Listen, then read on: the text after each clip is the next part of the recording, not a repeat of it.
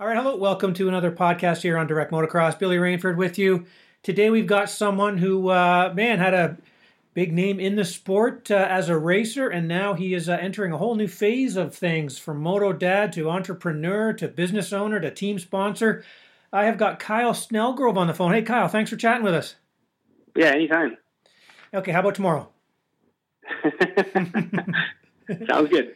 All right, man. Well, obviously there's some cool new stuff in the works for you, so we'll get to that. But kind of like I always do, let's back it way up. I mean, you were a racer and everything. You come from a racing family. Let's, take us all the way back. How the heck did you get involved in motocross in the first place? Well, like a lot of people, my dad used to race. He raced for 20 years, and then I got into it when I was 4 years old. We live in Windsor, Ontario, so we're really close to Michigan. So we did a lot of racing in Michigan up until, I'd say, we rode 85s. Did like the Mini O's thing. We'd do some Loretta's qualifiers, but never went to Loretta's. And we started racing in Ontario. And, we had the 85 days with Kyle Keast and Zeb Dennis and Mike Island and all those guys. And we all kind of came through the ranks together, and it was a lot of fun. We did a little bit of the pro stuff for like 10 years, and we had fun with it. I don't think I got the results I really think I could have got, but it is what it is, and move on. Okay, well, hang on. Don't jump ahead of me there. You almost answered 3 or 4 of my questions that I want to ask you in a little more detail here. But okay, so you're from the Windsor area. How old are you now, Kyle? Yeah. I'm 35. You're 35 years old. Do you feel old, or what do you think? Sometimes, you feel the wear and tear of motocross on your body, but for the most part, I think it also keeps you in really good condition. So, I feel all 35 though, to be honest. Yeah, I hear you, man. Now, another question I like asking is your first race number. How did you pick? What was it, and how did you pick your first race number? I like these stories. Sometimes they're good. My first race number was number 30, and that's because I was born on the 30th of July. Okay, not the best looking number. Yeah, we did 30, and then I think I got a state number. So when we raced in Michigan, what you finished in that class, you could run that number the next year. So I think I went to number 5 one year, and then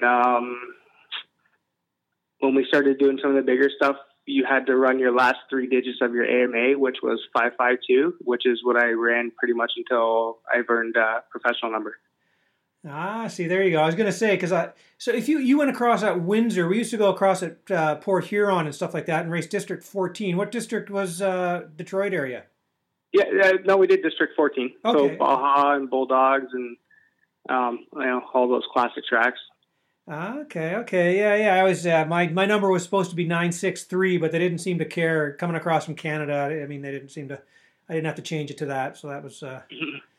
But yeah. Yeah, they're really relaxed with numbers over there now. Now, obviously, if you have the same number as someone else and theirs is their AMA, then you got to dash yours out. But it's pretty relaxed with all that now.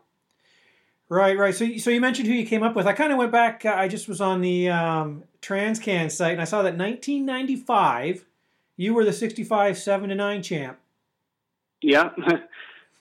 Yeah. That's where you were. So I'd have been 10 years old then. And back then it was, we didn't have 7 and 9 and 10 to 11 like now. So it was 7 to 11, 65. Okay. So you get your butt whooped for a few years, and then some of the older kids move out of class and you had your shot. So I remember I always followed Derek Fisher. He'd win it. And then, it was my turn, and then I moved out of the class, and then it was, Zeb Dennis's turn, and it's kind of how it went. And then 85s was the same way. We had 80 beginner, 80 expert. So you go right to 80 expert at 11. And I remember, racing Mike Island. He was 15, 16 years old at the time. So, back then it was definitely different. You had less classes, and it was a wider age group, and you took your licks, and then you make a run when the time was right. Right. It's one of those things, how you come out, you have to look at the guys that kicked your butt and realize they've had 4 more years in the class than you. You kind of have to keep that all in perspective for sure. Hey, then I also see that your intermediate year, man, that looks like it was a pretty competitive one. That was '01. You won the MX1 title, and then Fasciotti and Pierce Chamberlain won the other two. I mean, that must have been some good racing. Yeah, it was. I'm not sure Colton raced a 250 that year or not. I can't recall, but I remember. I think we all got a first, second, and third, or something like that. So it was a really competitive year for sure, and it was great racing with those guys too. Like always, super clean. Just everyone raced hard, and that was that. Okay, so I'm assuming then if that was '01 was your intermediate year, did you go pro in '02? Yeah, '02 would have been my rookie pro year. Yes. Okay, well, just I mean, I was I was doing all kinds of other stuff at the time, so I missed kind of maybe some of your pro racing and stuff like that. But give us some of your history. What were some of the highlights for you? How far up did you go? What was your best number? You know, that kind of thing. My best number would have been number 54. Back then, you know, same as the amateur, it was a little bit different. We had the East and West Coast in the 125 class, and they only counted half of your 125 points towards a national number. So if you rode the 250 class, it was much easier to get a higher number. Which, you know what, in the 125 class it's a support class, and it's a feeder class for the premier class. So, it makes sense at the time. And then, my rookie year, I think I got a couple top tens in Nova Scotia at Mitch Cook's track in Truro. It was a really fun and like stress-free, no pressure, just do your best type year. And it was probably one of my best. Okay. Now back then, did you move on to the big bike class and do the entire series? Like you traveled the country? I've only ever done just the East Coast. Okay. I've never done the full series. So I mean, I did do the East Coast in the 450 class, and I usually finished in between 10 and 15. Which I mean, I think I could have done better. I'm not sure I put enough work off the bike into it. No, okay. To get those results, right? Right. I got you. What was back in the day then? You mentioned Mitch Cook's track there, the Pleasant Valley and stuff. What was your favorite track? What was the best track back then? Deschambault was always a really cool track to ride. I never had good luck there. The 2 years I raced there, I had an engine problem, and I think I might have got a concussion one year. Don't remember. but the race there, I never did get there, but it's funny to say it's probably one of my favorites that I've been to while racing professional in Canada. It was just like going up for practice and qualifying. It was just always a really fun track. Sometimes you ride a little over your head, and it does, or sometimes things don't go your way, right? But it is what it is. And, you can't hit a track because of that. Right. Now, did you ever dabble in Supercross? Did you ever line up? I did. I always did the Toronto Supercrosses when the U.S. came to Toronto. The 1 year was Canadian only, and I want to say I got 8th or 9th in the main on the 250 there. Nice. The next year we did that one. We had bike issues, so we were in the stands. And the third time I did it, it was on a YZ 252 stroke in the 250 class. That's when everyone's on the 4 strokes. And I thought I was going to qualify, and Tyler Evans took me out in the last corner into LCQ. Did you throw fists? For the last spot, so I got one punch by him. You didn't throw... Oh, okay. Yeah, I was going to say, you didn't throw fists with him. No, I kind of looked back. I was pissed off, and I seen who it was, and I was just like, I guess it is what it is. That's funny. Yeah. All right. So, and then we did, being in Windsor, we did a lot of the arena crosses in the States. In my early pro years, like we wouldn't be able to go to Florida or train all winter, so we would take weekends and go race arena cross in Ohio and all those good places.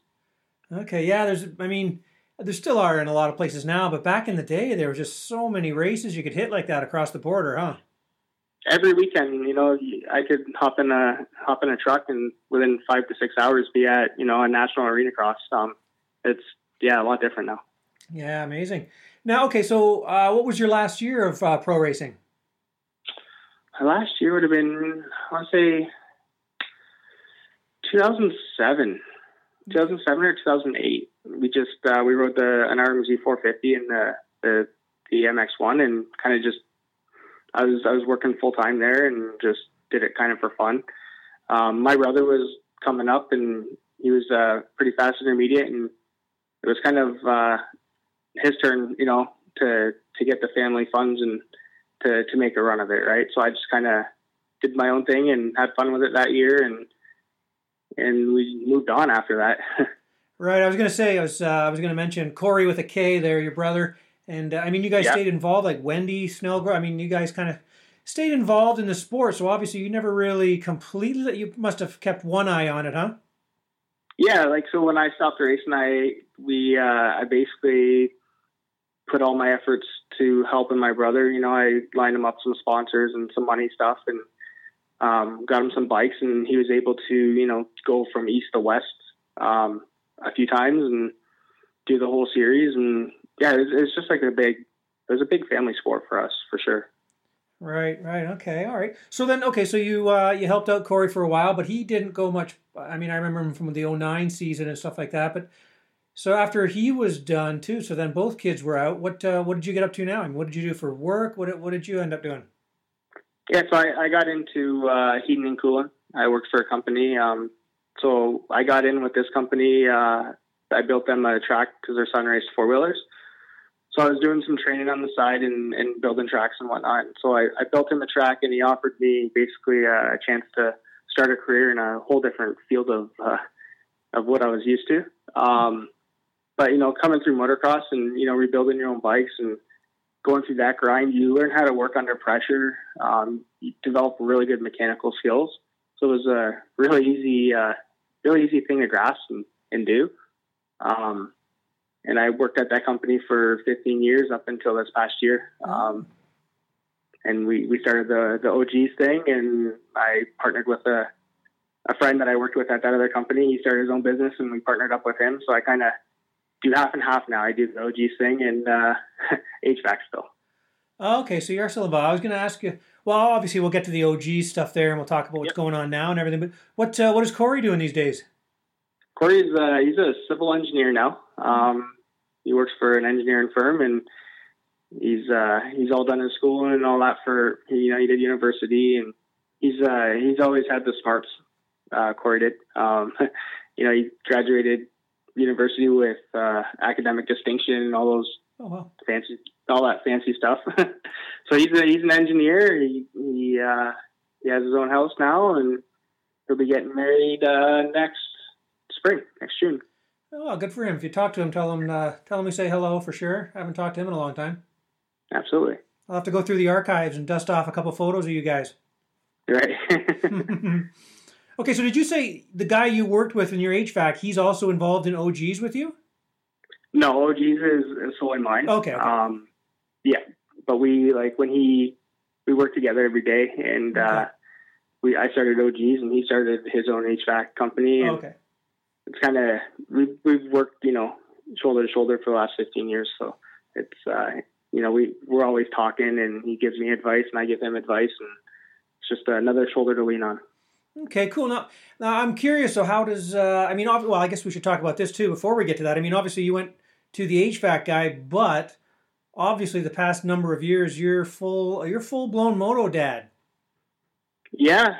When you've got some good pictures in your archive of me being a crazy 50 dad. I know the one you're talking about. Minio's a couple years ago or last year. Yeah. You might have a few shirtless ones. And, and it's funny, going through that myself. I was like, we're never going to do this. We're not going to take it crazy like this. If the kids want to ride, so be it. And I think as soon as you have kids and you get them their bike and they start wanting to race and wanting to do these bigger things, it's like you get so wrapped up in it and you get so excited and pumped up, right? Oh yeah. It's definitely, it's fun, kind of following with what my father did with us and going through it all over again. Right now, obviously we got Nate, we got Ryder, and we got Wes. You got 3 kids coming up, right? Yeah, 3 boys, 3 boys, and every one is a whole lot different, right? Nathan's super competitive and like really loves it and just wants to win. And then Ryder's kind of like the one that has all the natural. He's got a lot of natural ability, but he really doesn't care. He just likes to look good, have whips, and hang out with his friends. And Weston's 6 now, and it's kind of to be determined how he's going to be. He's kind of a hothead.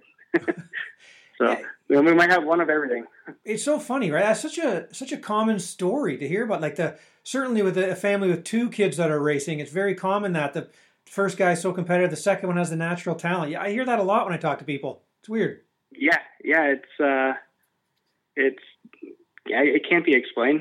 It's just, I guess, something you can't change the kids. They are who they are, and all you can do is support them and guide them as best you can. Yeah, for sure. I know Nathan's funny. If he has a bad race, I always want to come up and talk to him. But boy, he's not going to say too much with you after a bad race.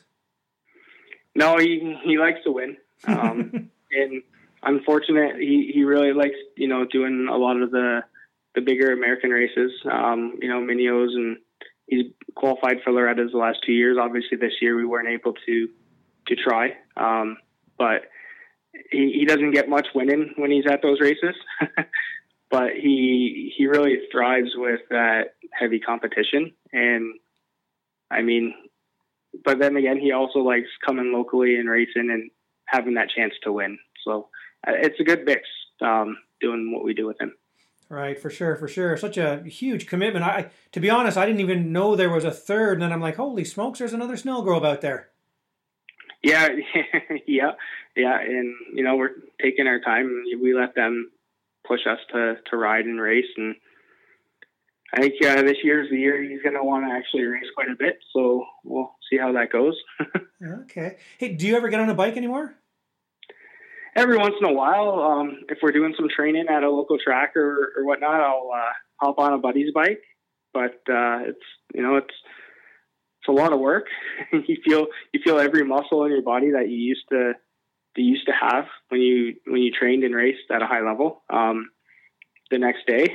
So it's tough. I did have a bike not long ago, but it was just too much, trying to maintain 2 to 3 bikes for the kids, a couple of days a week and to keep up with your stuff. And it was just too much. So we just, I get a lot of joy, watching the kids too do what they love. So I think that overtakes, myself riding. Right. Okay. Well, if you're just joining us, I don't even know how that works. If you're watching a podcast, you don't just jump in. But I was listening to a podcast because we got Kyle Snellgrove here. Now, okay, so here's where we are. Now we've got a pretty cool thing going on. I want to know how this kind of started up. You're also going to be the goggle sponsor of the Canadian Supercross effort, the PRMX team here with Julian Perrier and the guys. But so the OG's goggle thing, how does that even start? Where does that come from? So we started a business basically to write off our travels and racing for the kids. And goggles is what we got into. It was a small investment, and it was really like a you can't lose type situation. And we basically everything we made off it, we've given back to the youth of the sport. And that just really blew the brand up. And by doing that, we learned a lot about marketing in the sport that I think a lot of other companies fail on. But with saying that, it was kind of a fluke how it started, and it started showing a lot of promise. So we put more money into it, and this is year 3 now, the end of year 3. So we'll be going on year 4 soon, and it's been a fun ride. We've met a ton of great people with OGs, and I can't wait to see where it goes in the next 5 to 10 years. Okay, so a newer goggle company called OGs. I mean, come on, who came up with the name?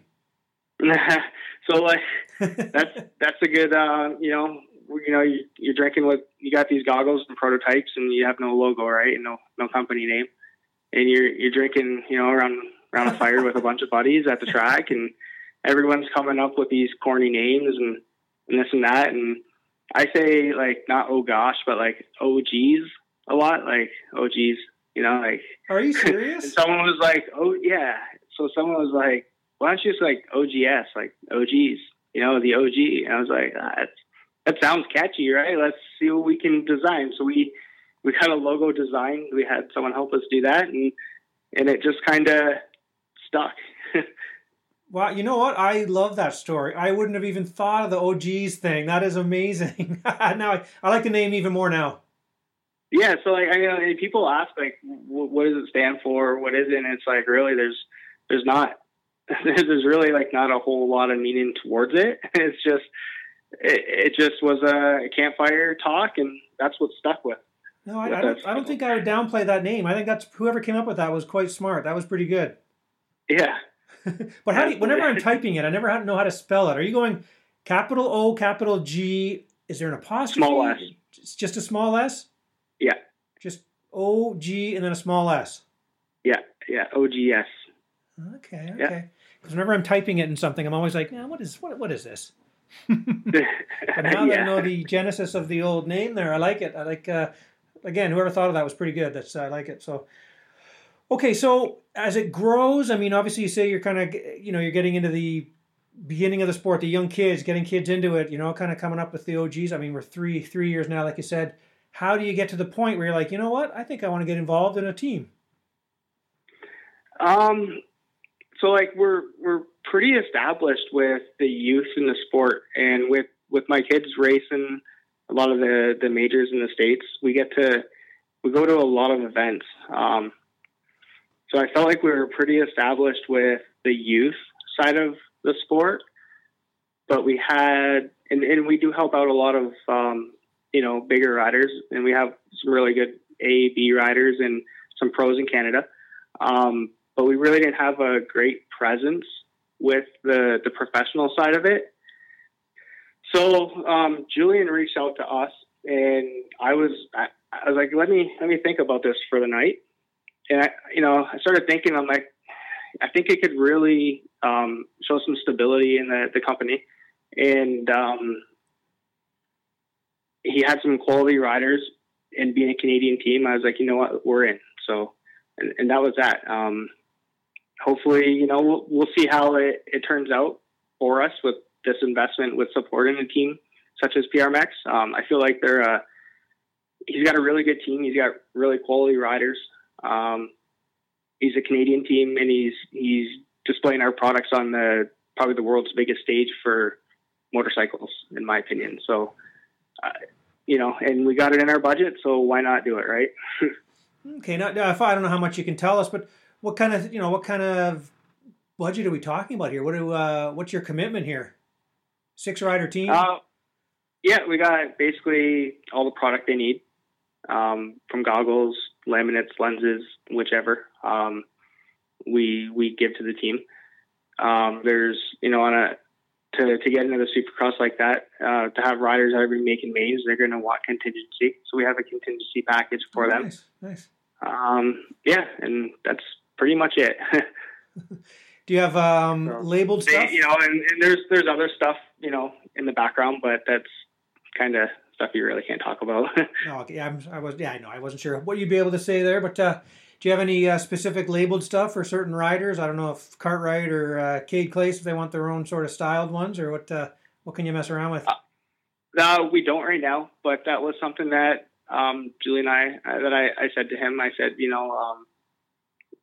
in the future, maybe not this year, but in the future, we could always do like a PRMX or like a signature series for some of the riders, and to try and help put funds back towards the riders.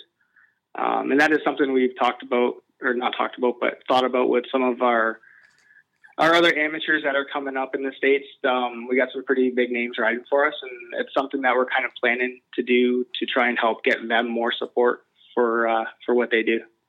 Right. That's great, man. I love this. It's a good story, man. Hey, let's try to sell you a couple pairs of goggles. Where can people get them if they want them? Yeah, so we're online, ogsmoto.com, and basically we're 2 to 4 days shipping anywhere in North America. Everything on our website is in stock and ready to go. Okay, cool, man. Well, do you do anything for guys with reading glasses? We don't have no prescription stuff. We're not that level. We do have, some basic sunglasses and whatnot. No, I mean, can you get your eyeglasses inside your goggles? Okay. So there is a company, and this works with any brand goggle. So as much as you want to, say go buy some OGs and you can do this to get prescription in your goggles, you can pretty much do this with any brand.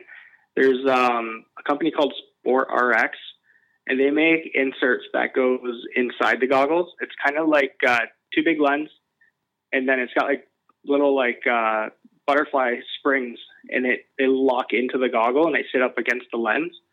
We've had a few of our riders get those from Sport RX, and they swear by them. So there is stuff available. There's nothing that we do proprietary to OGs, but that's kind of a optometrist type job. Okay, that's interesting. I wasn't actually thinking of that. I was thinking of, I happen to wear glasses all the time, and I just want to stuff them inside the goggles. And you know what? Yeah, our goggles, on the sides of our frames, there is 2 slots to create extra room for eyeglasses. Ah, there you go. I'm going to say 98% of eyeglasses are going to fit perfectly inside our goggles. Our goggles have they have a lot of width to them. They're one of the wider goggles on the market, and one of the deeper goggles that go lower towards your cheekbones. So you have a really good peripheral and downward vision, which also fits a lot of glasses inside them. Yeah, see, perfect. That's the answer I wanted, but you gave us a more technical one, so that was good too. You got both options now, right? That's right. There you go. Hey, okay, yeah. So does this mean that are you going to be able to be at the races, or who's going to be your goggle guy setting up, building their goggles at the races? Kenzie Hennessy helps me out quite a bit. When this year he couldn't come down to Minneos with us. He just had a baby and with COVID and all that. But usually he comes and helps us. Basically in between, like when my kids are racing, he takes over.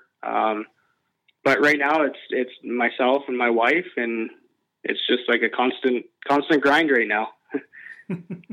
So we're everywhere. Every weekend we're driving somewhere and going to, be at some kind of event to show some support. Wow. Okay. Now what does that mean for the Supercross series? Are you going to be able to get to those or what? They'll have preps goggles ready to go. We possibly might make it to a few, but it's a pretty big expense that we could put back into riders. Right. As much as I'd love to be there, with only having the 6 riders with PRMX doing Supercross, it's not a priority to be there. I think we can probably have them better outfitted with that added expense of, having flights and whatnot. Right. Nah, for sure. Okay. Well, that's really cool, man. That's amazing. So what, the future, what are you shooting for here? Are you shooting to have someone distribute them? Are you happy with just online presence? Where are you going with this for the future? Having a distributor is not, it's not something that we don't want. Right now, we're trying to build the brand to be the type of brand that when a distributor does pick us up, they're going to move a lot of product really fast without a lot of effort. We don't want to have them get a bunch of product and, have it sit there.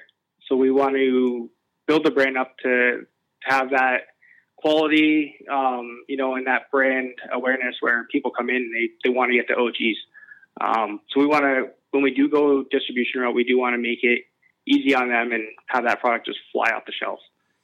Right. Yeah. It's funny. There's a whole science to the growth of a brand and a product. Growing too fast is actually a problem too, right? So you got to keep everything in control.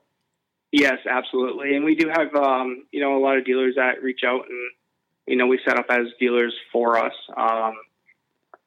And, that grows every day as well. But as far as, distribution would be great. Just, I think we're a little too early right now for that. Right. Okay. How about what about your plans for, say, Canadian teams and stuff like that, riders? What do you got going up here? With the actual teams, not a whole lot. With riders, we don't really search out the riders. It's kind of guys that approach us and do we think that they need the help or support, right? And we focus a lot on the youth and amateur side of it, which, is kind of a 5-year plan. You get them loyal and you help them out as kids, and as they get older, they'll be professionals and be part of your program, right? So, we sponsor in Canada Max Philpack, and forgive me if I miss a few, but Travis Barrett, and we've helped out a few pros in Ontario. We don't do much with the teams. Okay. PRMX was the first team that we sponsored with the riders. Now I know PRMX is going to have a few riders doing all the Supercross in Canada too, so we'll be on board with that as well. Okay, good stuff. But we have a lot of good kids that we help out that'll be professional in the next year or two with Wyatt Kerr and Preston Massiangelo, Tyler Suchak. So those are all guys that'll be making the jump to Canadian professional racing as well. So we'll have them, and they'll be part of the pro team for us. Okay, man. Well, that's cool. I think that's just about all the important stuff we had to talk about. But I just speaking of important though, what's the best Christmas movie? I never got a hold of you for this thing we did here on the site. What's the best Christmas movie of all time? Oh boy.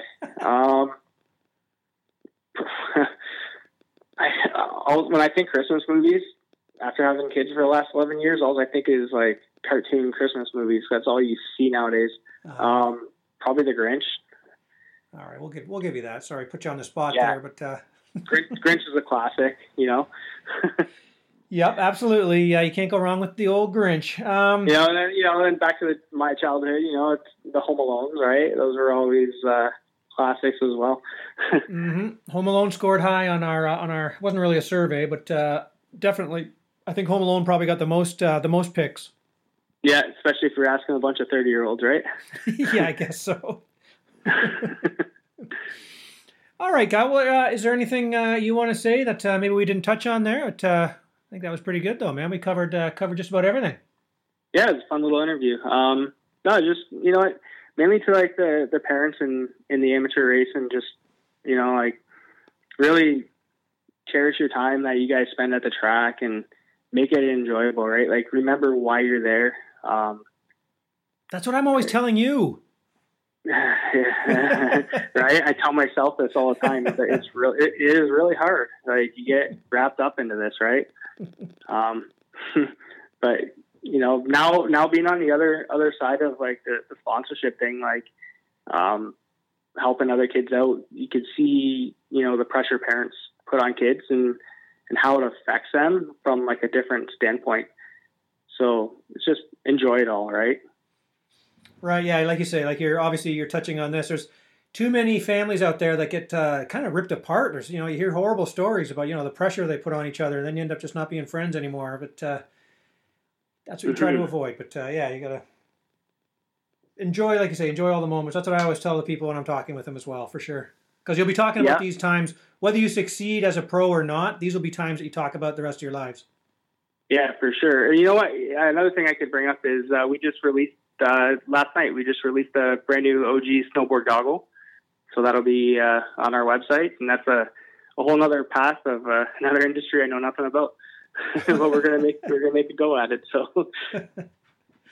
oh man, okay, well, yeah, there you go, man. Well, I appreciate your time, man. I guess we can wrap it up there. I really appreciate you kind of sitting and chatting with us there, and it sounds like you're gonna have a pretty busy winter, and whether you get to, same with me, I got to see how I can get across the darn border to get some of these races, but got to get down there and cover some of these guys wearing their OGs. Yeah, no, exactly. Well, we might have to just hire you as an essential media and send you down for us. Yeah, let's do that, sure. Right? Yeah. Okay. Well, no, thank you. Yeah, thanks very much, and good luck with everything. It's cool to learn a little bit more. I'm still thrilled about the whole OGs thing. I never even put that together. That's my key takeaway from this whole thing. Awesome. That's good. That'll clear up because we get that question asked a lot. Like, what does it stand for? So perfect.